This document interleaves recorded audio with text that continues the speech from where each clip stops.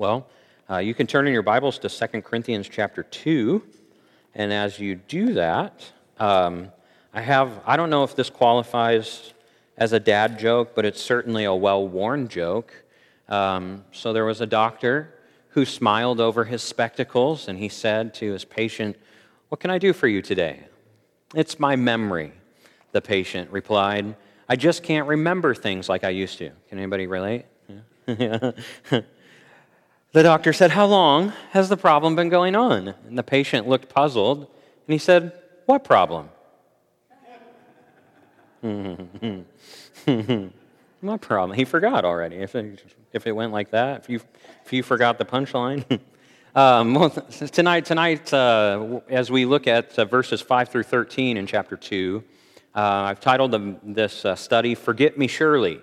Have you ever heard the saying, "Forget me not," or maybe you've heard of the flower, "Forget me not"? Well, we're going to be looking at Paul as he talks about how to deal with an offender, with a sinner in the church, because up to this point he's been kind of defending his ministry, and so we've talked about what do we do when someone brings accusation against us or false witness against us, and we've talked about church strife. And now Paul's ready to move forward. He's defended his ministry, and he's ready to move forward. And so how do we move forward? He's going to talk about the only appropriate action, having talked through the offense that someone in the church had caused him. The only appropriate action now would be to forgive and forget. Forgive and forget. But we live in a world where that's not culturally acceptable, right? Have you ever heard or seen memes posted about how we forgive people but we don't forget because we're going to learn from the behavior, right? Which there is something good sometimes it is good to learn from experiences, but it would seem that God's forgiveness, and why this is important, because when we talk about imaging Christ, Paul often uses the language of forgive as Christ forgave you. When we think about the term, what would Jesus do, it's not so much about thinking, what would he do in this exact moment, in this exact instance, but it's what did he do? What did he do already, and how do I apply the life he lived and what he did do to this moment, right? And so in the way that God forgives us, he forgives us as far as the east is from the west. He blots out our transgressions so that he has no memory of them any longer. Think about this, okay? Because this is why forgive and forget is culturally unacceptable. It's because we don't want to get duped twice. It's because we can't stand the thought of letting somebody tread on us, so to speak. But think about what Jesus did on the cross. How long had Israel been rejecting him and treading on him? And how long had God continued to reach out to an obstinate people, to a stubborn people who had no heart for him? And so, though it doesn't make sense, I feel the pain of I don't want to, and I'm not suggesting to not use wisdom, and yet we're going to see Paul very liberally apply the notion of forgive and forget. And so the title of the message is Forget Me Surely. Forget me not. Not means to no degree. So if you say forget me not, it means don't forget any of it. But if you say forget me surely, it means surely is to emphasize the verb, which in this case is forget. So surely forget the offense. So forget me surely. That's the title of the message this evening. Scott Haferman, commenting on our struggle to hear the words of Jesus and obey them and apply them in our lives. Like, have any of you read through the Sermon on the Mount recently? Anybody read? When you read through the Sermon on the Mount and you read love your enemies, and when you read through the Sermon on the Mount and you read, or when you read through Jesus' teaching and you read about how we are to react to the poor, and how we're to react when someone wrongs us, like walking the extra mile, and not just giving them our cloak, but our tunic too. And when you read those things, and then you think about how do we apply the life of Jesus to our life today, what do we often do? We often say, well, you should do this, but, like, we put a lot of clarifications and buts on it, right? There's a theology professor named Skye Jethani who has written a little devotional called "What If Jesus Was Serious?" And it's a daily devotional on the Sermon on the Mount, and then that was received really well. So he's written one about prayer, and then he's written one about the church. But the Sermon on the Mount, he writes in his intro about our tendency to dismiss the teachings of Jesus as though they are impractical. And so Scott Haferman, he's commenting on that in a similar way. He says, within Western society at large, to act on religious principles is simply irrational. It's irrational. Like, have you ever encountered a teaching of Jesus and thought, well, that sounds nice, but this world is such a mess, and that's just so irrational, Jesus. That just doesn't make sense. I will get taken advantage of. People will walk on me like a doormat. I've heard that phraseology in the church quite frequently, right? Stephen Carter has written a book about disbelief in the American church, and he says, in contemporary American culture, faith is treated more and more as just a passing belief, almost as a fad, rather than as fundamentals upon which the devout build their lives. And then he continues, he says, and through all the trivializing rhetoric runs the subtle, unmistakable message, pray if you like, worship if you must, but whatever you do, do not on any account take your faith seriously. And that, he said, what his case in the book is that attitude is not just a worldly attitude, it's one that's crept into the church. That we have a posture more of dismissal toward the Scripture than of radical obedience. That we struggle when we run into something that is difficult to apply to our lives, that maybe the church, and you really have to read the book because I don't have time to give you all the examples he gives, but man, did it resonate. We often are almost as guilty as our culture at dismissing the radical upside-down way of Jesus and his kingdom. So how do we deal? So what we're going to look at here in chapter 2 is how do we deal with sin against us personally or in the midst of our church? And so in chapter 2, verse 5, Paul begins, he says, if anyone has caused grief, he has not so much grieved me as he has grieved all of you to some extent, not to put it too severely. So just to start, this was a personal injury between Paul and the offender.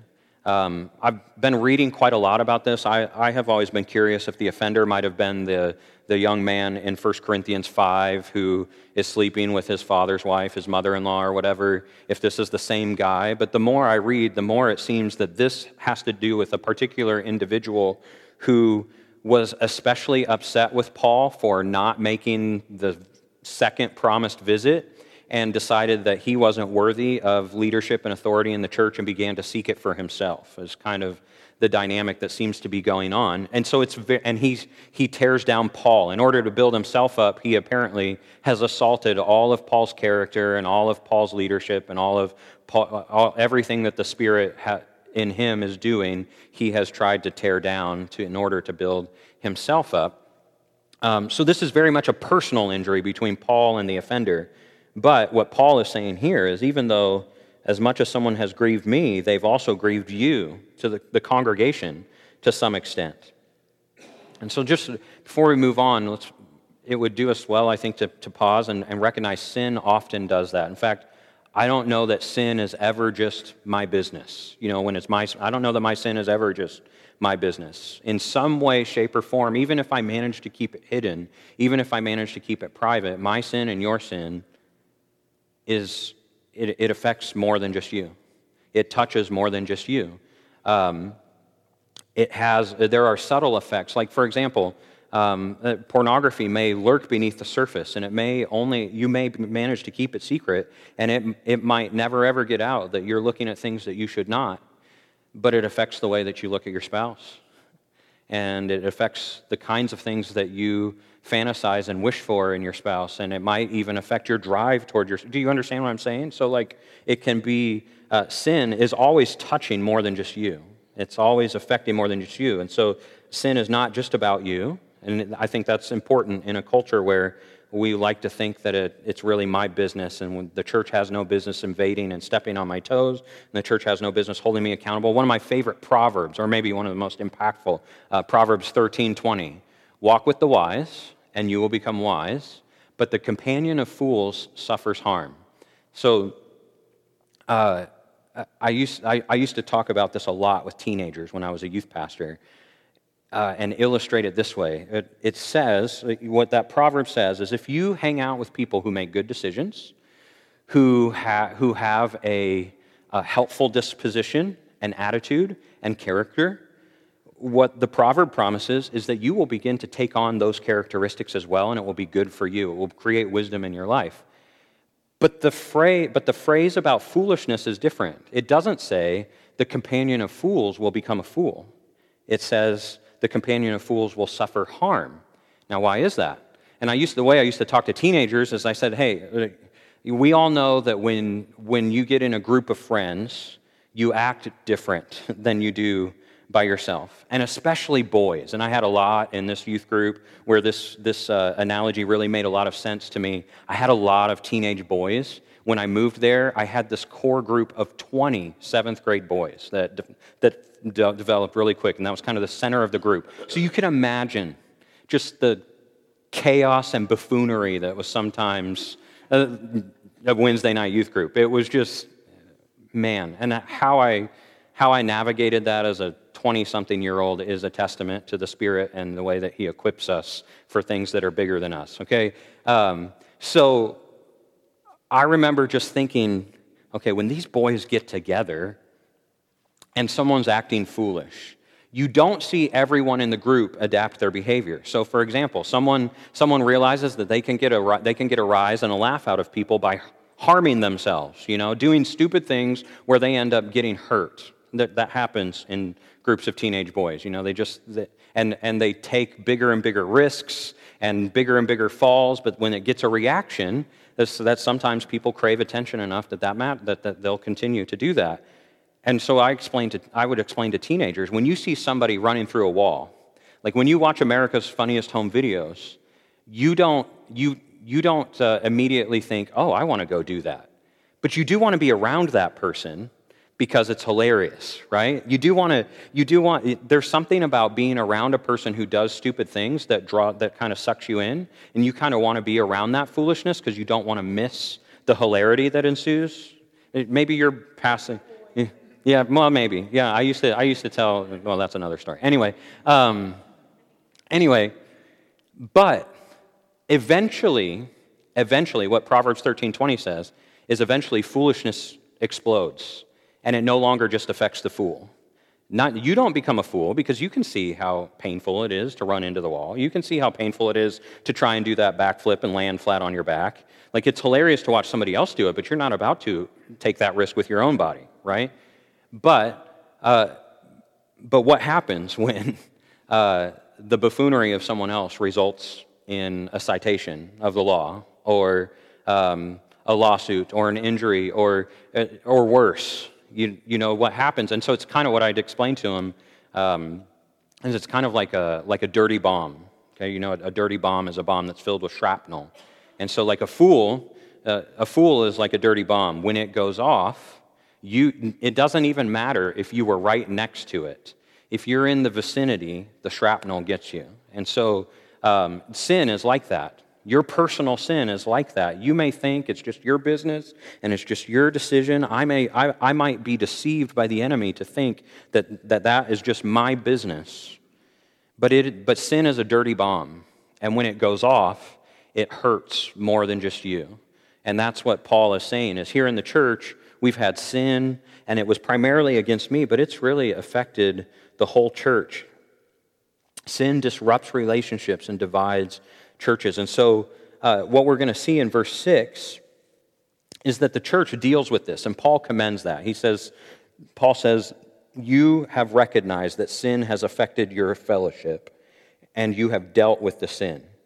And I want to pause there and just talk about that for a minute. I have realized that I grew up in a culture in my generation that really emphasized, necessarily to some degree, the need for more love from the church towards sinners. But what that created in my generation, I think, is an anxiousness over causing sorrow such that we backed almost completely off of accountability and discipline when it comes to sin, for ourselves and for other people. We got so burdened with the lack of love and some of the legalism that we grew up with that we swung all the way to the other side, and we removed discipline and accountability completely from our own lives and from the corporate life of the church. And so Paul is not suggesting, he'll not suggest in this text that discipline wasn't necessary. There is an importance when we realize the gravity of sin, how it tears us down, and how it can tear the church down and tear other people down. We take it seriously and we deal with it. We discipline our own bodies, and we discipline our brothers and sisters in the communities of faith that we live in. Sometimes the opposite mistake is made, certainly. Sometimes we are too harsh. But what Paul shows us in this passage is the right sequence and balance needs to be maintained, that sin must be dealt with first. It's the bigger threat than the sorrow. Sin dealt with first, and if sorrow comes, then deal with the sorrow. That's what 1 Corinthians is all about, a painful visit that he's about to make. And he makes the painful visit, and he deals with the sin first, and then the sorrow comes, and he promises, I'm going to come back, but then this guy starts causing trouble, and so he sends a letter instead to deal with the sorrow. Don't underestimate the need for love and grace, but at the same time, we must first deal with the sin. N.T. Wright, he puts it this way. He says, if the community of faith is simply concerned to have a placid life and tones down the clear and definite notes of gospel belief and behavior for the sake of easing sorrow, its effectiveness, its witness, and mission to the world will be greatly reduced. Satan will be delighted. Equally, if a community becomes so keen on discipline and order that it deals harshly with offenders and allows them no chance to repent, to make amends, and to be welcomed back as full members, Satan will be just as pleased. Somehow the church must steer the course between the two, or it will simply go around in circles, or worse. Verse 6, so he says, the punishment that you inflicted, so you dealt with the sin. We dealt with the sin together. The punishment inflicted on him by the majority is sufficient for him. So the majority of the church came around and held this man to account that was stirring up trouble. And he says, okay, the discipline was sufficient. You've stood against sin. You've done the right thing. And before we move on, I want to just talk a little bit about what church discipline looks like. What does it look like when someone sins against you? When someone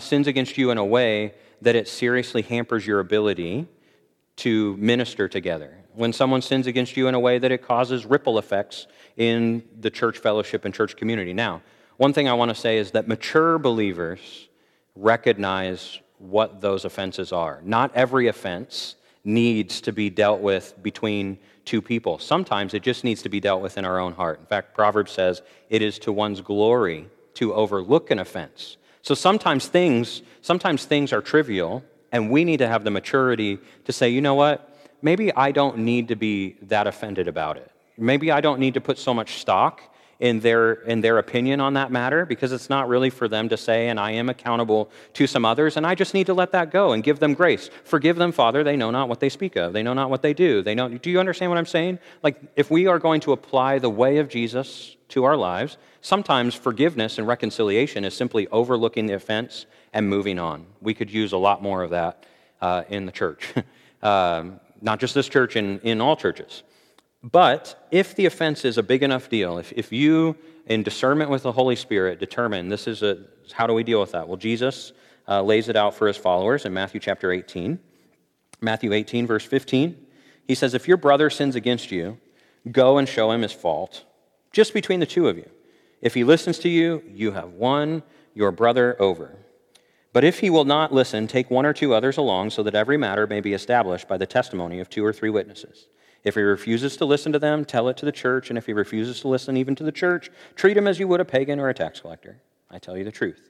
Whatever you bind on earth will be bound in heaven, and whatever you loose on earth will be loosed in heaven. Again, I tell you that if two of you on earth agree about anything you ask for, it will be done for you by my Father in heaven. For where two or three come together in my name, there I am with them.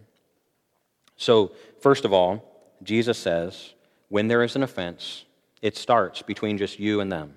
Nobody else. It's not between you and your pastor. It's not between you and your best friend. It's not between you and anybody else. It's between you and them to go and deal with it. And when you do, if they hear you and they apologize and they humble themselves and they repent, what he says is you've gained your brother. You've won them over. The Greek means it's like a business term of gaining treasure that was lost. Like maybe the stock dipped a little bit and you maneuvered in your portfolio and you managed to regain treasures. That's kind of the imagery that's being painted here. When you win your brother over, it's like gaining treasure back in business.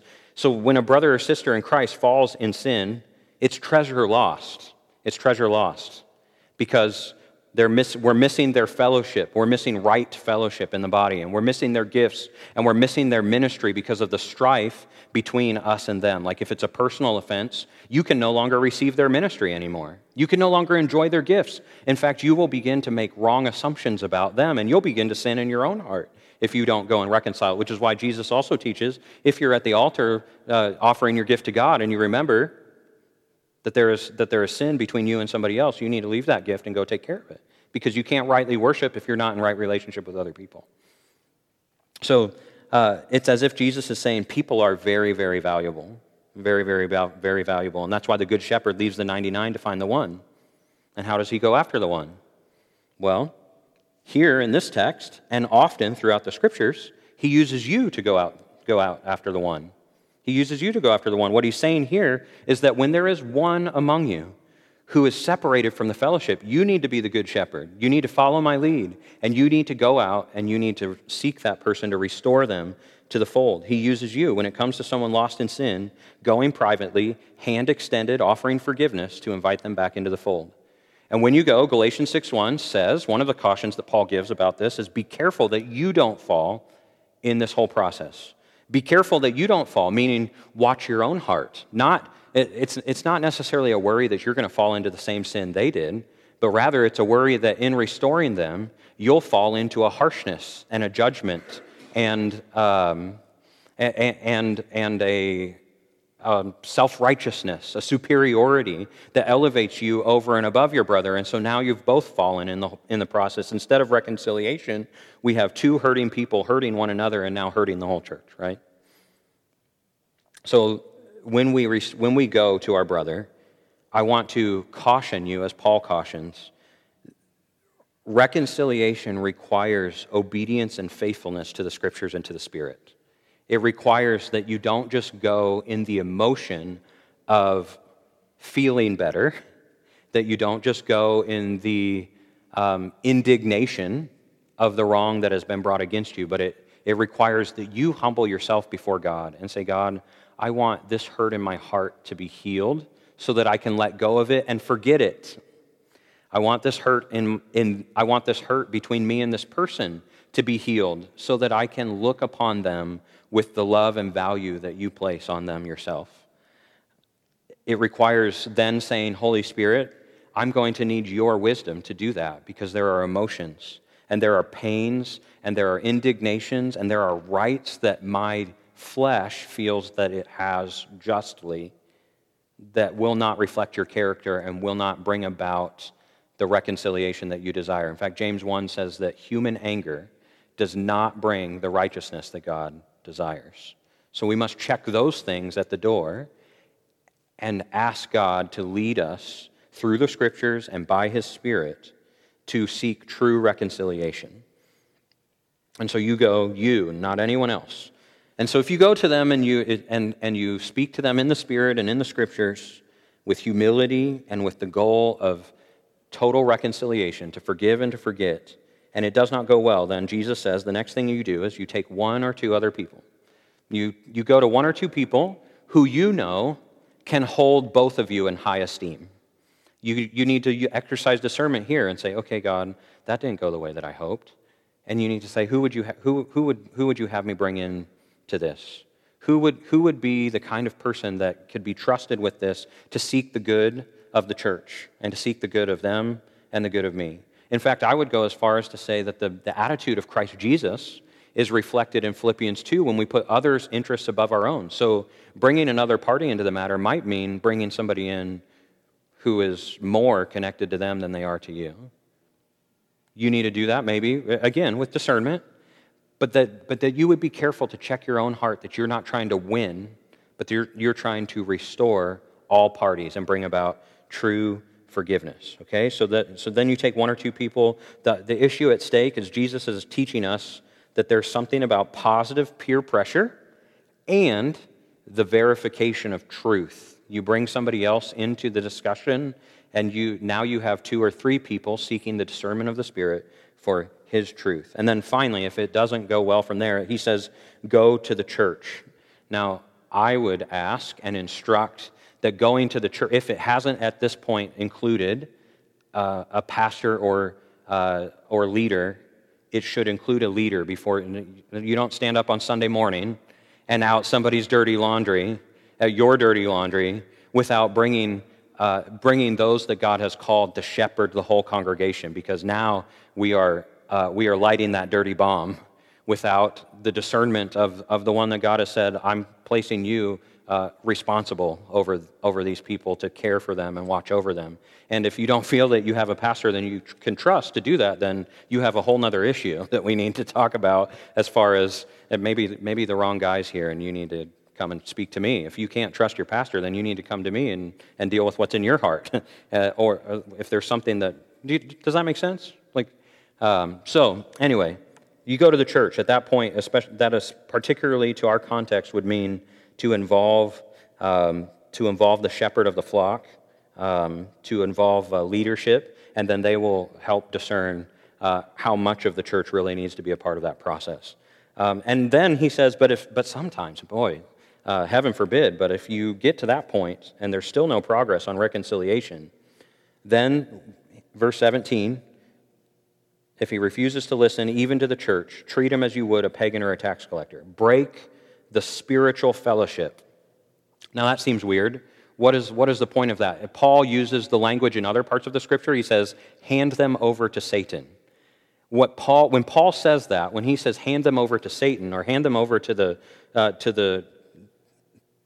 devil's pleasure, there's a spiritual reality that's being named there, and that is there is blessing in the fellowship of believers. He's saying, remove the cloud covering, remove the pillar of fire from their life that keeps them both day and night in all of the wildernesses and the places. Take them out of the fellowship. See, there's blessing and protection to being a part of God's people. And so if a person is absolutely unwilling to be in full harmony and reconciliation with all of God's people after all of that effort, then the last step is to hand them over to Satan, to remove them from the fellowship of the believers and allow them to be subjected to the wilderness without God's covering. Okay? If you're not totally sure about what that covering looks like, in Deuteronomy, we read that there is a rabble of non-Jews that travel with the Israelites, and everywhere God's presence goes, if the rabble remains with them, God's blessing remains with them. And what we see is that when there is a divide in the Israelite camp between where there are disobedient Israelites and there are faithful Israelites, there are instances where we see the rabble choosing to go with the faithful Israelites because they understand even better sometimes than God's own people that where God's presence is where the blessing is. Okay? Or let me give you another example. One of my favorite hidden stories in all of the Old Testament is this guy named Obed-Edom. So Obed-Edom, if you're familiar with the Philistines stealing the Ark of the Covenant, they steal the Ark of the Covenant, they put it in the temple of Dagon, and then they wake up to find that Dagon's fallen down before him, and then they stand him back up, which is such a funny image, right? Of like, this is my God who I worship, and I have to help him stand. But they stand him back up, and then they come in the next day, and he's fallen down, and he's broken into pieces, and they're all freaked out. And so they send the ark onto Ekron, and when it gets to Ekron, there's this plague of tumors that comes on the town, and all this sickness and disease comes on the town, and they're like, okay, get it out of here. Well, it ends up at a Philistine's house named Obed-Edom. And it doesn't tell us what was different about his response, but what it does tell us is that blessing came on the house of Obed-Edom. Blessing came on, and he was very blessed until the day that David came to get the Ark of the Covenant and return it to Israel. And here's what's crazy, is what you'll see if you pay attention. Just watch, next time you read through the Old Testament, just watch for the name Obed-Edom. And what you'll start to see is there are these little random places where Obed-Edom, just like Rahab and just like the different characters of the Old Testament who find themselves kind of grafted into God's story, where he starts showing up as a temple servant. And it even goes so far as to when you get to Ezra/Nehemiah, and they are rebuilding Israel, you find that there is one of like a 7th generation grandson of Obed-Edom who is right in the heart of the helpers, rebuilding the temple and rebuilding the walls of Israel. So the blessing of God goes with those who seek his presence. See, when David takes the Ark of the Covenant out of his house, he actually moves out of Philistia to Israel. He moves his whole family, abandons his people, and moves to Israel to follow the presence of God. And then goes and volunteers at the temple as a musician and ends up getting selected by God, which that's a whole other story I don't have time to tell you, but gets selected by God to be the guard over the gate that goes to God's treasury, which is, anyway, it's just crazy. God's presence. There's a blessing in being in the fellowship of God's people. And so that's why Jesus says, okay, if they won't keep the sanctity of the fellowship of God's people, then cast them out where Satan gets to work his mess, and they're no longer covered by God's blessing and protection and sustenance. And maybe they'll learn their lesson, and they'll want to reconcile with the body of Christ. And then he says to us in verse 18, he says, your willingness to deal with sin and to have the hard conversations in order to make peace in the body of Christ influences what things are bound up in the spiritual battle for the kingdom of God to be established. He says, whatever you bind on earth. So if you bind up sin on earth, you are serving the purpose of the spiritual battle of heaven as God's kingdom is being set up. But you actually, in the Garden of Eden, were created as co-creators with dominion, the same as God. We are image bearers. We bore his image, and he gave us his authority to go and multiply and to steward the creation. And that's what he's working back towards. And he says, so for us, dealing with conflict is a matter of binding sin in the kingdom of God and loosing truth and loosing peace. And he says, so if you bind sin on earth, it's bound in heaven. It's a cause that God is fighting with you. And if you loose peace and truth and reconciliation, that's a battle that God is fighting with you, and he'll loose it over the whole congregation. You have to be willing to take sin seriously enough to want to bind it up wherever you see it in your midst, with gentleness and respect and love for your brothers and sisters, but nonetheless, not letting sin slip through the cracks. Okay? That's what Jesus is teaching us. And then it is appropriate to apply these other two verses in other ways. But the context that it is written in, he says, I tell you that if two of you on earth agree about anything you ask for, it will be done for you by my Father in heaven. In other words, if two of you who are at conflict agree that the conflict is over and that forgiveness is extended and that the lies and the deceptions of the enemy have no more authority in your relationship or in the church or in anybody else who's affected by your circle, it's affirmed by heaven and it's done. Okay, just as your forgiveness is affirmed by Jesus. You agree with him, I'm a sinner, forgive me. And he says, Father, I forgave him. He didn't know what he was doing. My righteousness is his righteousness. That's agreed upon, and it is set in heaven. That's what's being said here by Jesus. Ooh, I'm getting excited. That's good news. And then it says, for where two or three come together in my name, there I am with them. In other words, dealing with sin, dealing with conflict, bringing about reconciliation amongst the people of God is a matter that Jesus takes so seriously that when we come together in that way, he's right there. Sure, as you make disciples, according to the Great Commission, he promised he'd be with you to the end of the age. Likewise, in your disciple making, when conflicts occur and when there's brokenness in the body and the reconciliation needs to occur, he promises, I will be with you in those conversations. How many of you have ever had to have a hard conversation and you're terrified because you're like, I don't know if it's going to go well. I don't know if I'm going to say the right thing. I don't know how they're going to react and receive it. And then you went and had that conversation, and you're like, I can't believe how well it went. You bathed it in prayer, you sought the scriptures, you thought through everything you were going to say with love and humility in your heart, and then do you know why? Because Jesus was right there with you, agreeing together that reconciliation is more important than your petty differences, or even your not so petty differences, your big differences. So that's what Jesus teaches us about church discipline. That's why I've been insisting that everyone take the membership class, because, as I said in the 1 Corinthians series, I'm trying to get us all on the same page about what we believe and what we're about, so that we can take sin more seriously, and we can take misgivings about the mission and about our calling and misrepresentations of who we are and who God is and who Jesus is more seriously. Not so that we can be more judgmental and harsher with one another, but so that we're all on the same page. If I feel or if somebody else sees something that is out of step with who Christ is, we have a context to sit down and say, remember how we talked in membership class, and remember how Pastor preached, and remember how we've discussed in Bible study that this is who Jesus is, and this is who God has called us as Nazarenes at Cookeville Nazarene Church to be. We're all on the same page that we want to take sin seriously, and we want to take the unity of the body seriously for the building up of the kingdom. That's the big picture. I want some context for those conversations. I'm thinking if I'm going to approach people in love, then we all need to be on the same page. And I need to have taken the time to explain all these things so that I'm not just nuking them with the idea of church discipline, but I'm saying, here, we've discussed these things.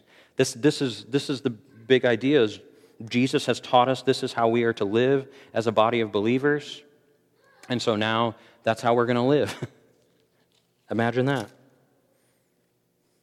So, how should the Corinthian church, then verse 7 through 13 deals with how should the Corinthian church now behave toward the offender who has been disciplined for behavior disrupting and dividing the church? If they're repentant and humble, what's the steps after that? Verse 7, now instead, this is Paul speaking, you ought to forgive and comfort him so that he will not be overwhelmed by excessive sorrow.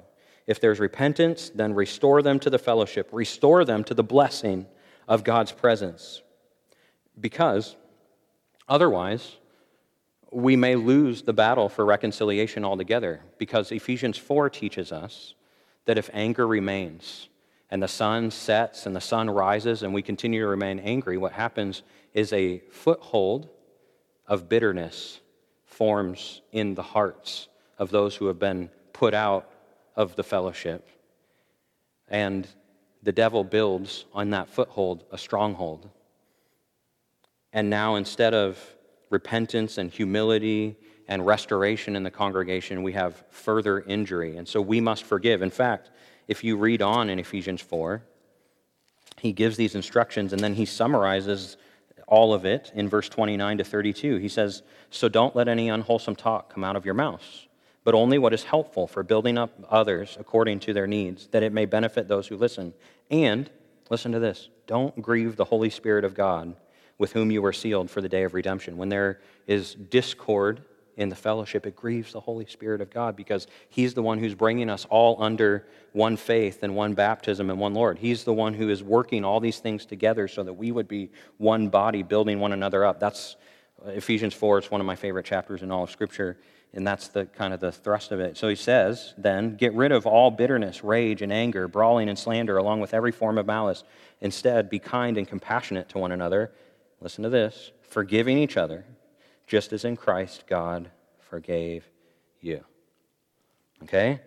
So that's what he's saying. He's saying, forgive as Jesus has forgiven you. He's humble, he's repentant, he's received the discipline. Don't leave him out there in the wilderness any longer. Pull him back into the fellowship. Hug him like nothing ever happened. Let it be as far as the east is from the west. Blot out his transgressions. Forgive him as Christ forgave you. And so verse 8, he says, I urge you therefore to reaffirm your love for him. That's what I've just described to you. Reaffirming your love. The reason I wrote you was to see if you would stand the test and be obedient in everything. So he wrote them the tearful letter to see, will you stand firm in discipline, rejecting the sin, but then will you also extend forgiveness when repentance is offered? So this is a really important thing that that really has been a driving factor, again, behind the membership class and all of that. Forgiveness is a test of our obedience to the gospel. Forgiveness is a test of our obedience to the gospel. That's what Paul says here in verse 9. We should reject sin, but we must reconcile with our neighbors. When they are repentant and when they want to reconcile, we don't hold anything back.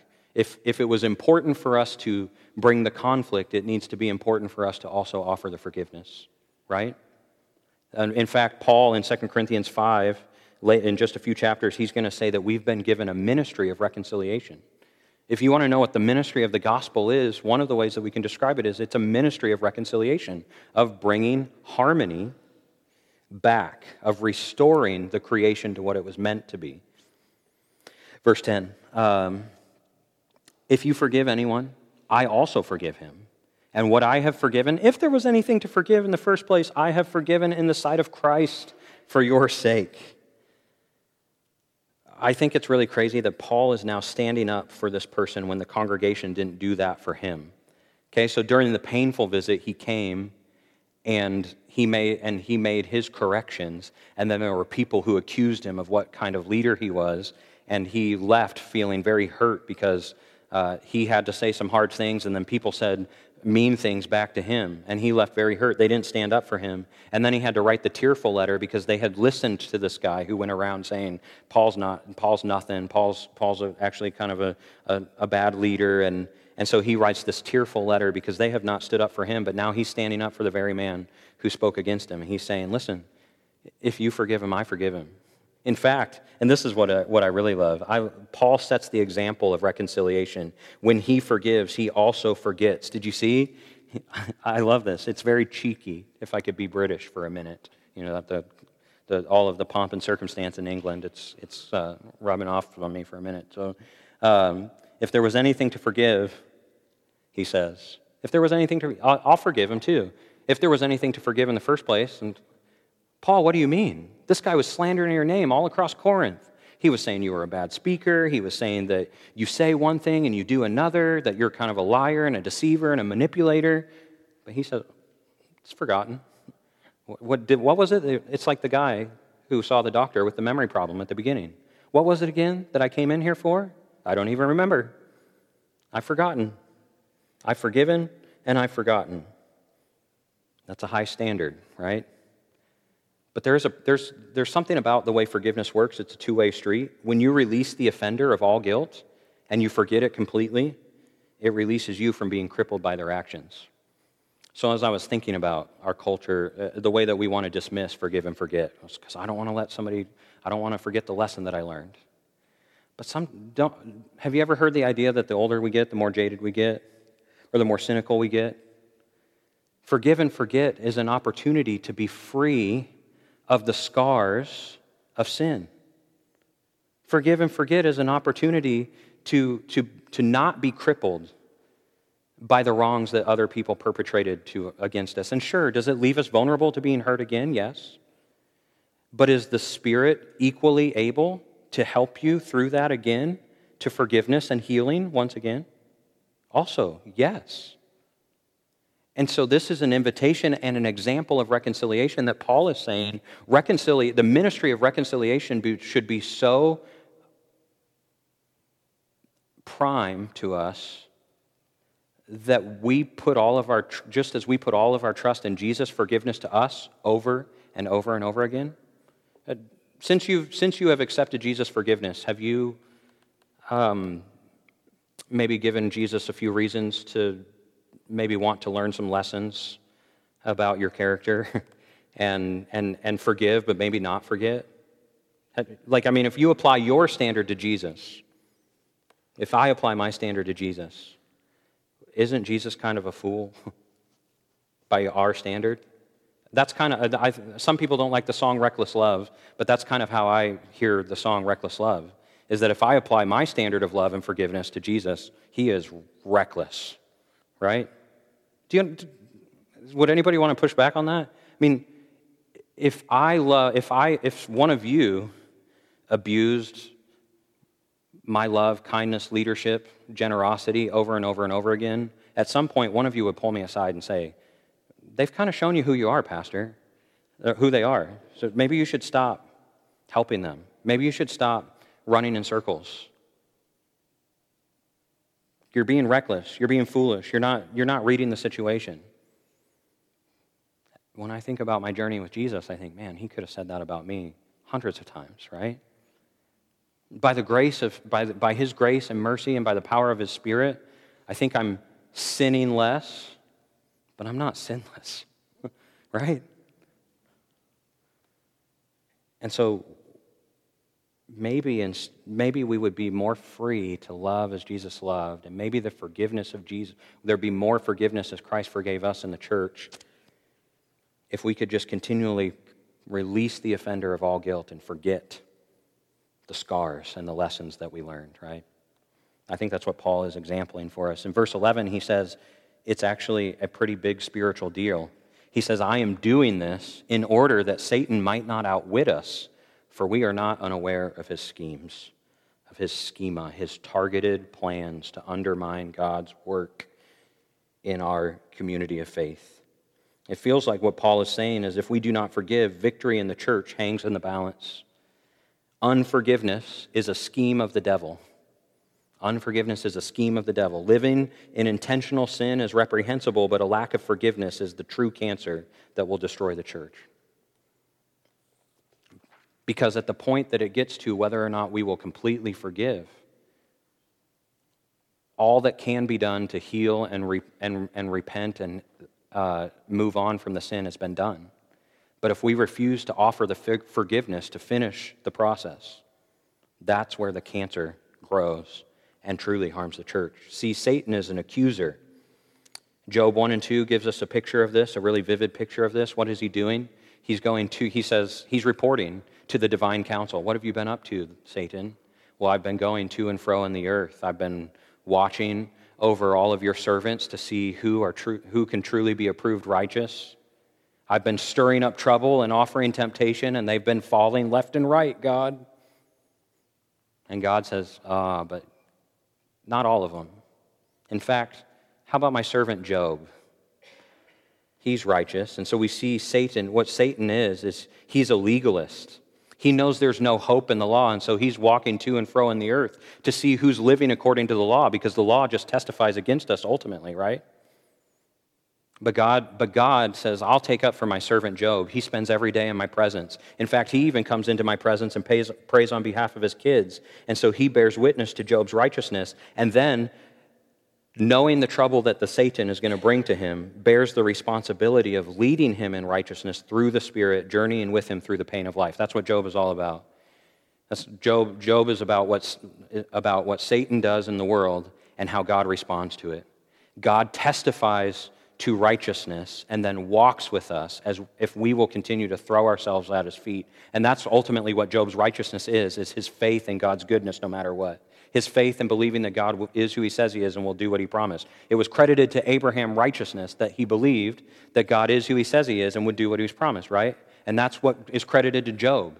God, in his foreknowledge, bears witness to Job's righteousness, believing, looking in his heart, believing that he is clinging to faith in God's goodness no matter what. Even though he may be rich, but all of his kids are out of step with God. That's why he sacrifices for them and prays for them. We often look at Job's richness and we fail to see that his life, not all is perfect in Job's life, even before Satan comes.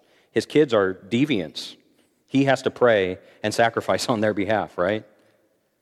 But God bears witness to the fact that he puts all of his faith in God's goodness and God's faithfulness, even when he can't see it in every area of his life. And likewise, Christ gives us the benefit of his righteousness.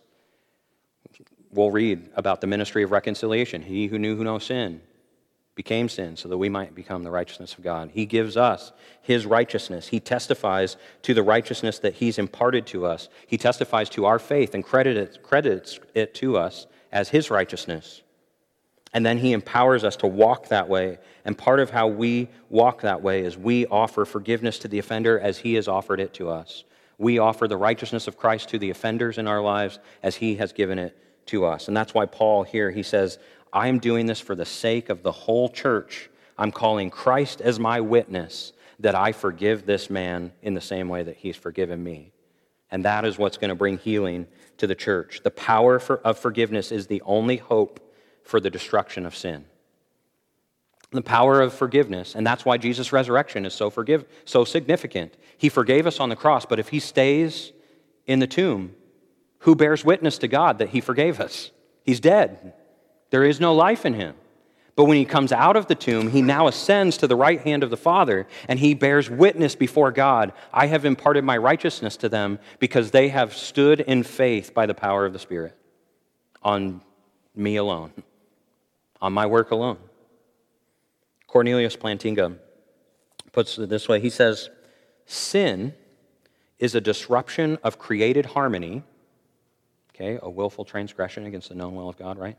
But he says something else I think is really profound.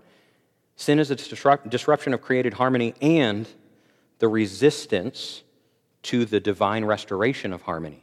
In other words, unforgiveness or an unwillingness to believe that God could forgive me, right? Do you see what he's saying? It's not just a disruption of created harmony, but if we won't receive forgiveness for it to be restored. See, sin has broken the world, but God has made a way to restore it. God's made a way for new creation to come about. The creation is broken, but He's restoring it. So sin is also a resistance to that restoration. Above all, sin disrupts and resists human relation to God. That's what Cornelius Plantinga says. So profound. Forgiveness is crucial. So, in fact, it's so crucial. This is how we'll close in verses 12 and 13. He says, Now when I went to Troas to preach the gospel of Christ and found that the Lord had opened a door for me, I still had no peace of mind because I did not find my brother Titus there. So I said goodbye to them and went on to Macedonia. So let me tell you what's going on here. Paul says that forgiveness is so crucial. This divine restoration to the church of Corinth is so crucial that even though I went to Troas and I found for myself there that the Spirit was at work and there was fruitful ministry for me there, I couldn't stop thinking about Corinth. See, Titus was the messenger that he sent with the tearful letter, and he was waiting to hear back from Titus about whether or not they received it and about whether or not they were ready to move forward in forgiveness and start reconciling the whole church and getting back to the things that he had taught and established when he planted the church of Jesus Christ there. So he's so consumed with, will the work of God be restored by the forgiveness of Jesus, that he can't even focus on a new work. He says, I preached as long as I could there. I did some fruitful work there, but I had to find Titus. I had to make sure that Satan was not going to undermine the forgiveness that God had already brought with unforgiveness and unreconciliation, with a disobedience to rejecting sin and confronting sin so that reconciliation could come. I was just tortured with it. Fascinating, right? Some of us might be tempted to judge Paul, like, why wouldn't you have stayed? Well, I think that says something about how important forgiveness and unity in the church is.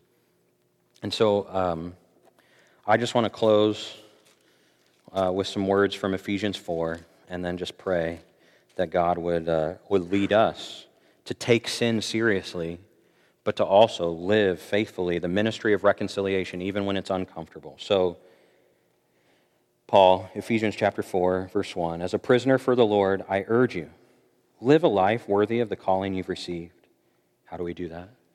Be completely humble and gentle. Be patient, bearing with one another in love. Make every effort. Oh, I could preach just on those two words. That's what membership class is all about right now. Make every effort. Families, even though there are 100 other families here in Cookeville, you don't just run to the next family when it gets uncomfortable or when there's disagreements in the church. First, you make every effort to keep the unity of the Spirit through the bond of peace. Sometimes keeping the unity means spending time with other families. But first, make every effort to be joined together, because there's one body, there's one Spirit, just as you were called to one hope when you were called. One Lord, one faith, one baptism, one God and Father of all, who is over all and through all and in all. And to each one of us, grace has been given as Christ apportioned it. He says that each one, some are apostles, some are prophets, some are evangelists, some pastors and teachers, and they've all been given to prepare God's people for works of service so that the body of Christ may be built up until we all reach unity in the faith and in the knowledge of the Son of God, and become mature, attaining to the whole measure of the fullness of Christ. Then we will no longer be infants tossed back and forth by the waves and blown here and there by every wind of teaching and by the cunning and craftiness of men in their deceitful scheming. Instead, speaking the truth in love, we will in all things grow up into him who is the head, that is Christ.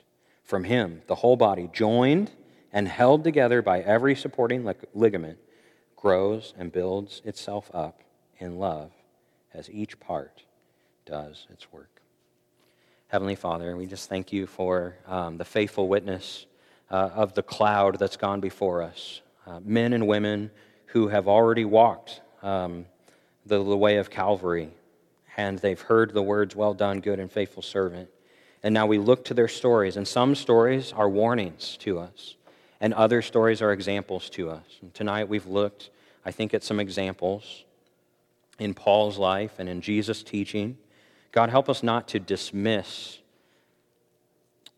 the teaching of Jesus as impractical today. You're the same yesterday, today, and forever, and your words are eternal. And your Spirit is giving us all the wisdom that we need to discern the truth in everything that you have said and taught. Lord, help us to not deviate to the right or to the left, as your people have so often been wont to do. We read in Joshua and Samuel that we deviate from your ways. Lord, help us not to dismiss or water down your ways, but instead, where we find that things are out of step with our lives, we don't seek a new God, but instead we seek a new heart. So God, I just ask for a new heart this evening about the way that I perceive offenses and the way that I forgive and reconcile with my brothers and sisters. And I ask, Lord, that you'd help me to set an example. Not because I'm anything special, but because you've put me in this place and I want to image and model your ways. And God, help us to hold each other to account, to take sin seriously, but to take reconciliation as the ultimate goal. In Jesus' name, and all God's people said, amen.